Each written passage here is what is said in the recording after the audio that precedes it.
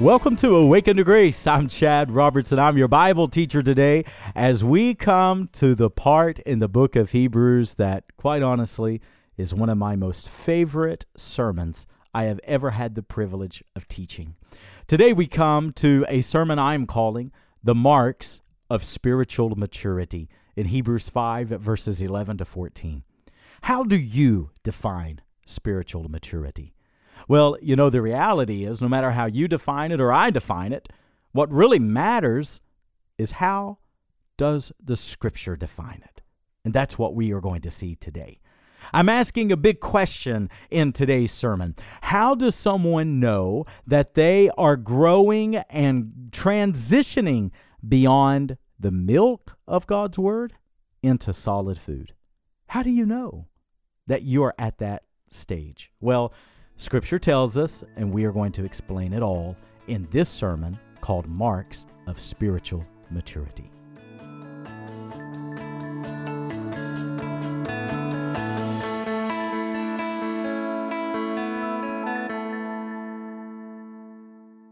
Hebrews chapter 5, verse number 11 to 14. We're going to conclude chapter 5 today, which I'm so excited. I love this text because for me, this really is the most practical in our daily life portion of Hebrews yet. And I'm thrilled to share it with you. I want to call today Marks of Spiritual Maturity. You know, I write a devotion every single week that I call Marks of Spiritual Maturity. If you don't receive my weekly devotion, I would love for you to. Did you know that our weekly email list now exceeds over 46,000 weekly subscribers? Amen. The Lord is allowing us to speak into many, many lives. And this email goes out every week, and it's a devotion, and I love to share it. But the reason I love to call it Marks of Spiritual Maturity is because I want you to understand something about our ministry. We have one bottom line. One.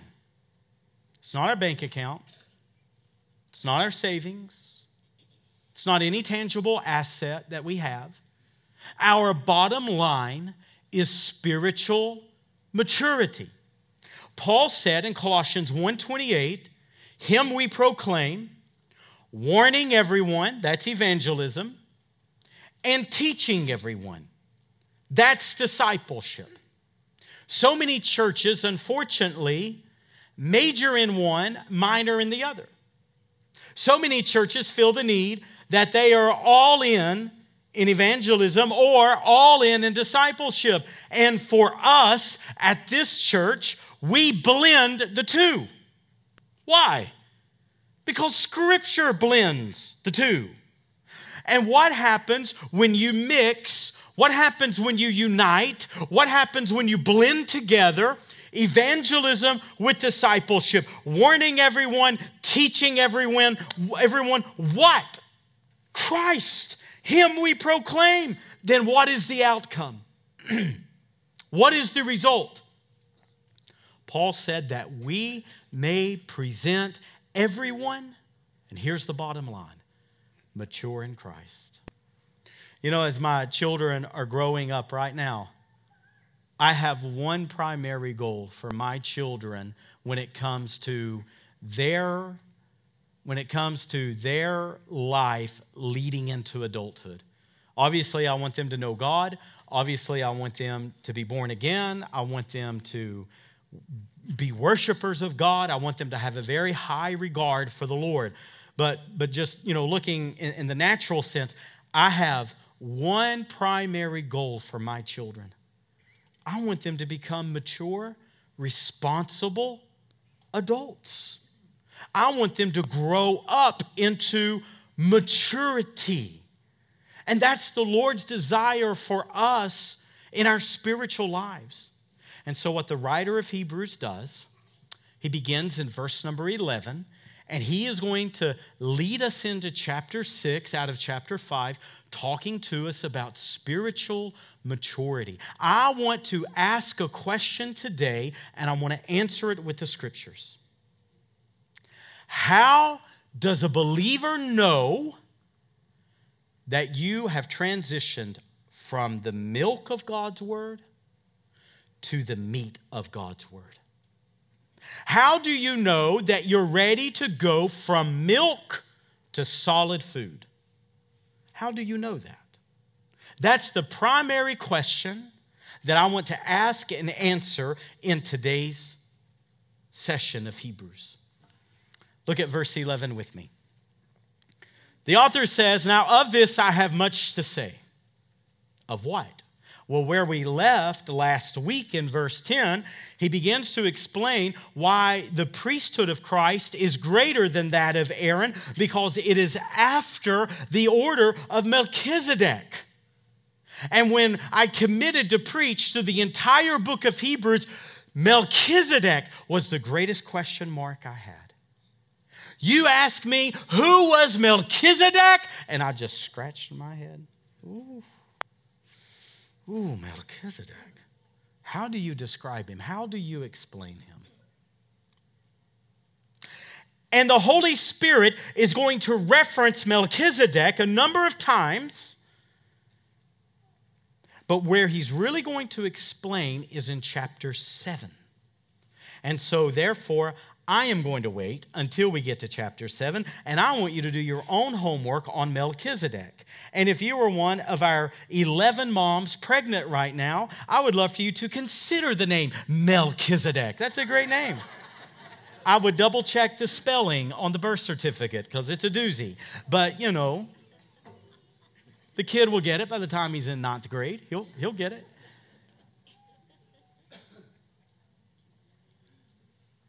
But listen what the author's saying. It's like from chapter 5, verse 10 to chapter 7, verse 1. There is this great parenthesis. Because what the author is going to say is, I have so much to tell you about the heavenly ministry of Christ. We know so much about his earthly walk because of the 4 Gospels, the synoptic Gospels inspired by the Holy Spirit. But the writer is saying there is so much more to the ministry of Christ. There's so much more in his heavenly work right now, but I can't share it with you because there's something blocking it. You're not ready for such teaching yet. Very interesting. Now, remember, if you're taking notes all the way through the book with us, I want you to remember this because you can't lose sight of this.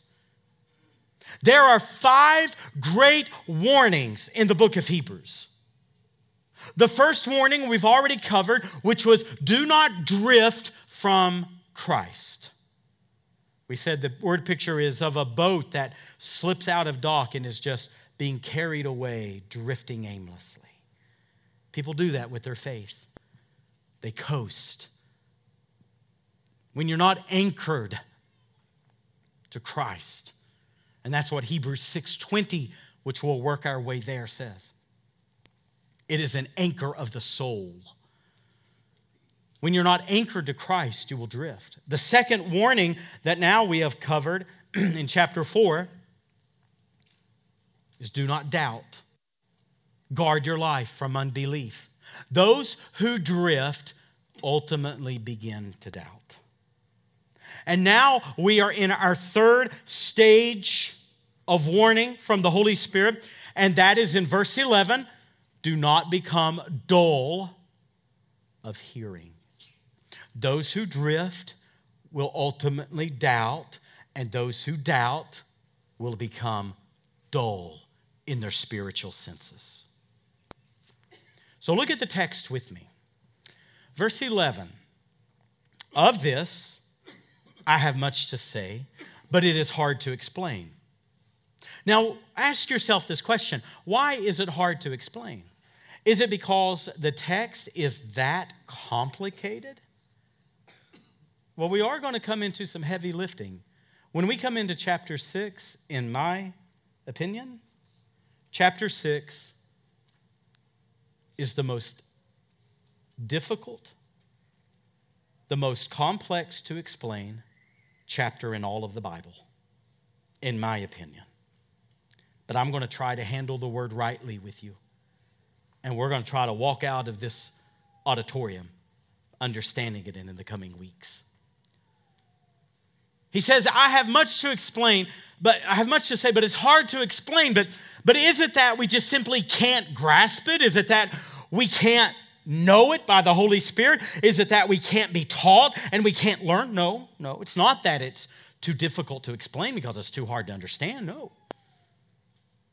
And furthermore, I'm going to show you at the end today why he says it is the distinguishing between good and evil. And let me tell you why I love the way the Holy Spirit says that. Because understanding God's word, understanding God, loving God, living for God, following God has nothing to do with intellect. It has nothing to do with your education. It has nothing to do with your IQ or if you were good at academics or not. It has nothing to do with that. It has to do with conviction. It has to do with spiritual senses. It has to do with spiritual capacity. And let me tell you, spiritual capacity is not your intellect. It's not how good you were in school or what kind of grades you made or how high or how low your level of education is. It has to do with the development of your spiritual senses, which God gives to us. I'm going to show you today why just like babies have all their senses, the problem is babies just don't know how to use them. And the author of Hebrews gives the same comparison to our spiritual maturity, that those who are not growing up in Christ, those who are not developing their spiritual senses, they have it, it's there, they just don't know how to use it. And do you know what spiritual maturity is? It's when you begin to develop those spiritual senses. Are you with me? Say amen if you're with me right now. Amen. I can't see a one of you, so I don't know. I hope you're with me. Okay. Of this I have much to say, and it's hard to explain, but here we go. You have become dull of hearing. Whew. Man, many of you know I'm beginning a writing project where I'm writing a new book right now, and I think, man, if I wanted that book to sell, I wouldn't tell my audience, well, you're dull of hearing. The Holy Spirit don't care about book sales. He says the truth, amen? And what a hard thing to say to this audience, that the Holy Spirit tells them, but you have become dull of hearing. What's it mean? If you're going to take notes, you may find this interesting. The word dull here is a really interesting word. It is used only one other time in the scriptures, and it's in chapter 6, verse 12. It's coming up. It literally means sluggish, slow. It means to become dull of hearing in the sense of you're not paying attention any longer. You're sluggish in the way you hear from God or hear His word. What an indictment. You know, I think about Sadie and I, our first home was on Memorial Boulevard. And we were right, some of you know exactly where it is. They called that Dead Man's Curve. You know where that is? We lived in that colonial style blue house right there on that curve. And it was constant traffic all the time. The house was right next to a fire station. And then our beloved brother was the captain. He was retired captain of the fire department. That was our next door neighbor. He's now in heaven with the Lord. But every time those big fire engines would drive by our houses, they would blow those massive horns in honor of him. It was always noise. But we got used to it. We stopped paying attention to it. Then when we moved from Memorial Boulevard, we moved to, it's a isolated, kind of a private cul-de-sac that's right on the edge of the woods. Now, instead of hearing cars, we just hear crickets and cicadas. It's very different. And at the time we moved, our firstborn Piper was only 2 years old, and we found it so interesting. She could not sleep at night because it was too quiet. Isn't that interesting? But we just got used to it. Isn't that our human nature, that we just get used to what we hear? And the warning of the text is that we would become dull of hearing. You know, I used to travel extensively in missions and preaching, and since I've went blind, I've not traveled anywhere. And this year, Sadie and I have had to do a couple of trips on behalf of Awaken to Grace. We've had to fly to Los Angeles and to Orlando, and it was my first time flying blind, which I had no issues with. I mean, it was great trips, and I worried about navigating the airports, and I worried about, trying to, just navigate it all. And I was very pleasantly surprised at how well I did. But one thing I noticed, I forgot how monotonous those airport announcements are, right? Well, I paid attention to the first few, but after that, oh no, I became dull of hearing. See, here's what I want you to understand, and here's what I want you to note. When the author says dullness of hearing, he does not mean at all natural ability. He doesn't mean that in the slightest. No more than when Jesus said, "He who has an ear to hear, let him hear." Is that speaking only of the natural eardrum? No. Not at all. He's speaking of spiritual capacities, spiritual senses.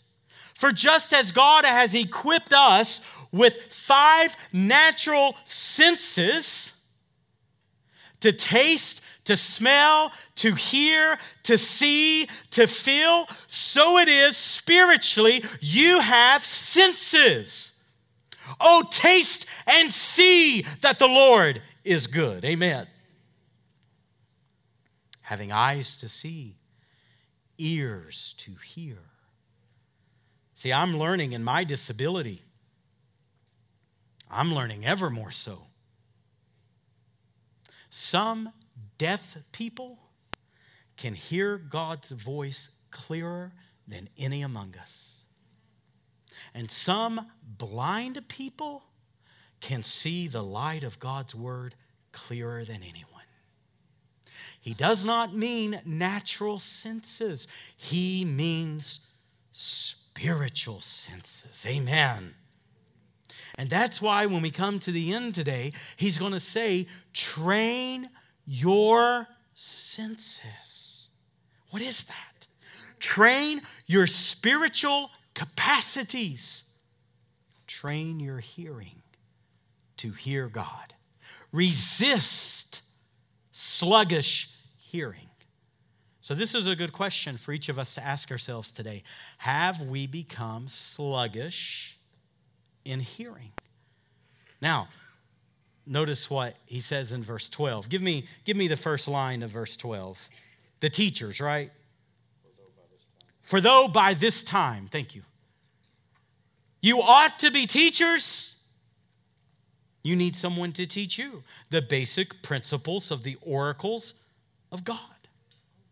You need milk, not meat. What is he saying, church? I want you to think about this for a moment. This original audience, these Hebrews, the ones that the author is writing to, now really pause on this. I've really tried to put myself in this world. I've really tried to put myself in that place of what it was like growing up, going to temple, watching the priest, picking out my lamb, and growing up in Judaism. I've really tried to place myself there, and then walk away from all of that and be baptized in the name of the Lord Jesus Christ and to sever those ties. I've really pondered that. What would it have been to have been told Christ is superior to Moses? Christ is superior to Joshua, to Aaron. Whew. But I want you to think about this. He is saying by this time, note that phrase, by now, by this point, you should be teachers. Do you know who he's writing to? Many of these people, I believe, were born again, were converted during the book of Acts. These are people that lived in the Acts generation. These are the people who saw the apostles die off, and they saw the New Testament church born. They saw the preaching of Peter. I mean, they saw these things, many of them, no doubt. The text says in Hebrews that these are basically second generation Christians. They've heard, in other words, they were not eyewitnesses to the Lord Jesus Christ. But no doubt, many of them were saved, they were converted, and they have spiritually grown up in the New Testament era in the book of Acts. And they've experienced the miracles. That's why the Holy Spirit is so forceful in chapters 3 and chapters 4 to say, look at Israel, look at the Red Sea generation. They saw all that they saw of God, and yet they were filled with unbelief. And yet they drifted back. And now he's speaking to a generation who they've watched the miracles, the mind-numbing miracles of the book of Acts, and they're still ready to drift back. And they have become dull of hearing. How much more at risk are we?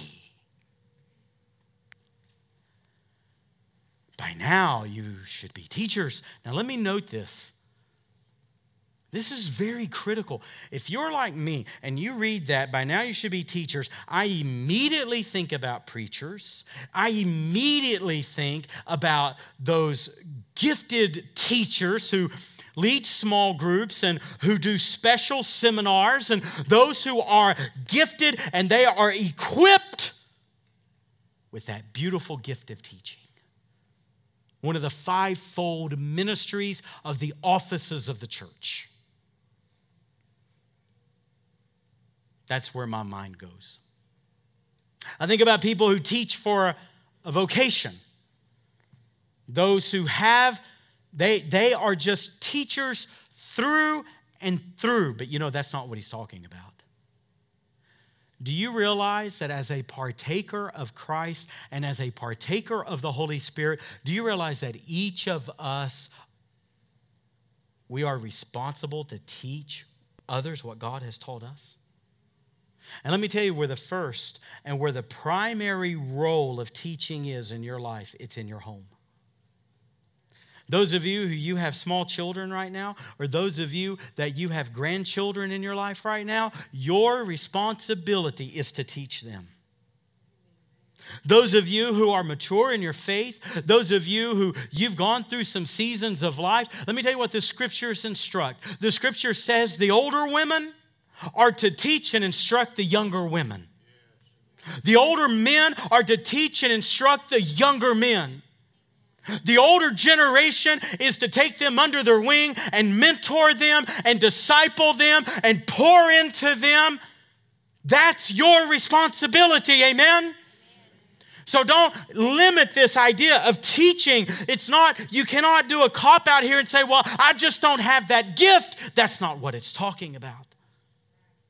Each of us bears the weight of discipling other people. Each of us have the responsibility of saying, this is what God has poured into me, and this is what I'll pour into others. Every one of us. But see, they can't do that. And why can they not do that? Listen, he says, by this point, you should be teachers, but you are in need of someone to teach you again. The basic, oh, look at that. Principles of the oracles of God. You need milk, not meat. So here's the question I want to ask today. How do you know if you are receiving the milk of God's word or the solid food of God's word? Now, look what he says next, because this is vital. Verse 13. For everyone who lives on milk. Now let's stop right there because this is important. There are many of you that you are a baby Christian because you have not been following Jesus very long. Now, there are many in the church today, as it was 2,000 years ago when Hebrews was written. There are many who are babies in Christ, not because they're new to following Jesus, but because they've never grown up. I want to say this, and let me say this very clear. There is nothing wrong with the milk of God's word. We read this in a very negative way sometimes. We read this as the milk of God's word is not useful. That's not true. Don't take that from this text. Babies need milk. Now let me say this, and let me say it very clear and very pastorally. If you are a baby Christian today, there's nothing wrong with you. There's nothing wrong with being a baby. Here's where we get it wrong. It's wrong to stay a baby. Do you see the difference? If you are young in your faith, not in your age, if you're young in your faith, then brother, sister, you crave.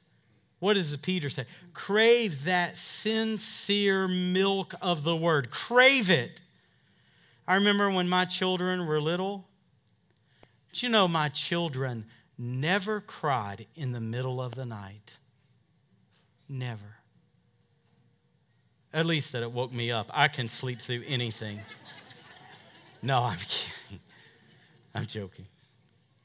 Let me tell you, a baby don't care if it's 1 a.m. or 3 a.m. When a baby craves milk, that's the number one thing. Is that right or wrong? And nobody in that house is going to get a wink of sleep until that baby gets that craving. Praise God for it. Amen.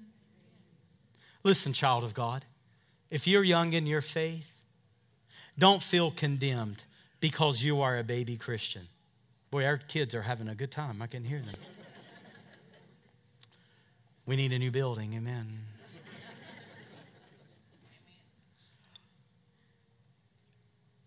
Crave that sincere milk of the word. Nothing wrong with that. That's good.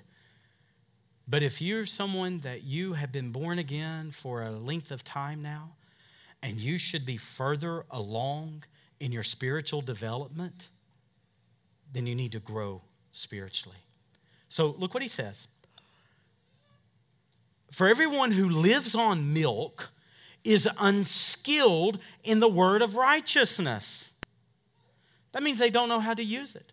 They don't know how to prepare their own food. They're unskilled. Notice it doesn't say that the word of righteousness is unavailable to them. It doesn't say that. Or that it's inaccessible to them. It doesn't say that. It says they're unskilled. Are you skilled in the word of God? Are you skilled in resisting the devil with the scriptures? If not, it might be that you're on milk and you need to begin to transition to solid food. Unskilled in the word of righteousness, for he is a what? A child. It's time to grow up. Amen? Now, verse 14, look what it says. I love this verse so much. Oh, God's teaching me so much in this. For solid food is for the what? For the mature. Oh, I want the solid food of God. I want His Word nurturing me, sustaining me, strengthening me. What did Jesus say? I have food that you don't know anything of, and my food is to do the will of Him who sent me. Oh, I want to be sustained by the words of God. Jesus said, man shall not live by bread alone, but by every word that proceeds out of the mouth of God. There is a sustenance, there is a strengthening, there is a sustaining that comes into our lives from the solid food of the will of the Word of God. Now, to answer my question today, how do you know that you're ready to transition? How do you know that you're growing? How do you know you're moving from immaturity to spiritual maturity? What's the marking? Well, look what he says. Solid food is for the mature. For those who have trained, oh, I love that, their senses. For those who have trained their powers of discernment, distinguishing between good and evil. Now, what does that mean? As I've shared with you, senses here, or powers of discernment, the ESV says, literally is your spiritual capacity. It is literally means your spiritual senses. This is not physical, this is spiritual. Let me tell you how much the Lord is helping me in this. First of all, circle that word train. That word, to me, is one of the most crucial in this text. Because do you know what that tells me? That tells me that my spiritual senses can grow, they can sharpen, they can strengthen, they can get better and better. I can train my spiritual capacities. If you don't mind, I want to share something with you very vulnerable to my life. There are many days, probably if you asked me, Chad, what do you struggle with from being a fully sighted person who could see everything to now for the last 5 years being a fully blind person who sees no light whatsoever? If you were to ask me what my greatest struggle is, I would say my greatest struggle is so often I feel like a shell. I don't say that so that you would feel sorry for me. Don't feel sorry for me because the Lord is helping me, and I'm going to tell you how the Lord helps me. But if I'm not careful, if I'm not diligent, if I in any way start to get dull in my hearing, here's what happens. It's easy to check out. People will have a conversation with me and I'll hear everything around me, but when all you see is darkness, it's so hard to feel like you connect to people. It's so hard to feel present in the room. I worry so deeply, do I connect with my kids the way I ought to? Do I pray with people and do I connect with them the way I ought to? It's so difficult to have hard conversations and emotional conversations and spiritual conversations when I can't see the facial expressions or people's demeanor. It's hard to preach truth when I can't see if people's receiving it or not. And so, if I'm not careful, I feel like a shell. And I can hear a busy room and I can hear all the activity. But let me tell you what the Lord's teaching me and has been teaching me for 5 years. Let me tell you how I overcome that feeling in times the Lord helps me overcome. I don't live out of my physical senses. I, Chad Roberts, I'm not this. This isn't who I am. No more, no more than this phone is this hard shell. Do you know what this phone really is? It's the software inside it. You take the software out of the phone, and what good is the phone? The other day, my kids cracked my screen. Can you see my screen? I had a screen protector on it. I said, how do you break a phone with a screen? How does a blind man not break his phone and my kids break it? My phone is damaged. My phone is cracked. My phone is missing a piece right here, but that does not affect the real phone. My phone can be at full capacity, and it doesn't weigh any more and it doesn't weigh any less.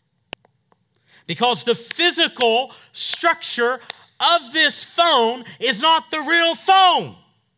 The software is. And let me tell you, this is not the real me. My soul is the real me. Amen. And let me tell you what God's given my soul. He's given me eyes that can see. He's given me ears that can hear. And what I live out of is my soul. And that's why when my soul is happy, then I am happy. Amen. So the outside can crack, and the outside can be damaged, but the software be just fine.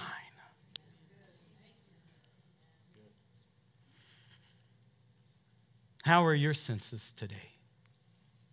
Are you training them? Are you sharpening them? How do you do it, Chad? Oh, I'm glad you asked. The text tells us. By training your spiritual senses or your spiritual capacity, or as the text says, the powers of discernment by constant practice. That's how you do it. See, what did I say in the beginning? A baby has senses. A baby can smell, a baby can taste, a baby can see, but what a baby doesn't have is discernment. A baby will put anything and everything in its mouth. How many of us have been horrified as parents at the things our baby has put in its mouth? Right or wrong? Because there's no discernment. Baby Christians will listen to any preacher preach and not know the difference between right doctrine and wrong doctrine. A baby Christian cannot discern, cannot distinguish. They'll put anything in their mouth. Sin, anything else.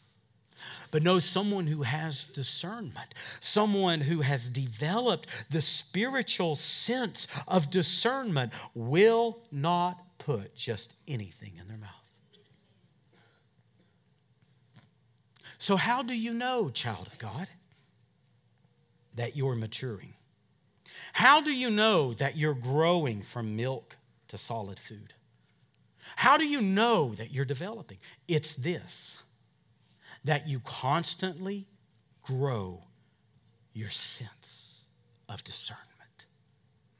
It means you can smell what pleases God and what doesn't. Now watch this. Don't miss this. This is the key to it all. You ready for this? Distinguishing good from evil. Now what does that mean? Remember, spiritual growth is not analytical. It's not because you graduate from a Bible college. It's not because you know all these big doctrine words. It's not because you can memorize all this scripture. That's not spiritual growth. There are PhDs in theology that don't even know God. There are PhDs in theology that are not even born again. It means nothing. It's that capacity to know good versus evil, to know what is healthy and what is unhealthy, to know what is sinful and what is righteousness. And every one of you who are born again, you have that sense. The question is, are you developing it? Are you training it by constant practice? Because here's the fact, church, here's the fact, and you know this. We have the 10 Commandments.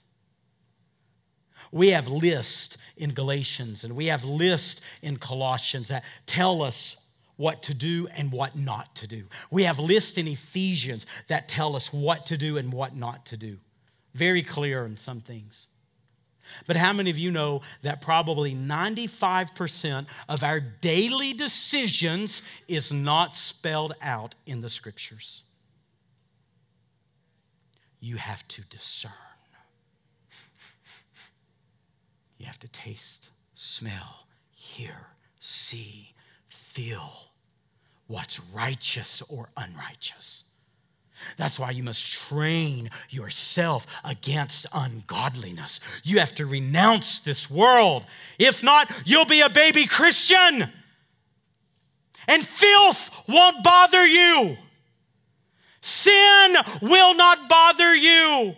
Germs and disease will not even cross your mind, because you'll put any sin and you'll put any ungodliness and you'll put any filthiness and it'll be all over your senses, and you won't have the discernment to know the right from the wrong.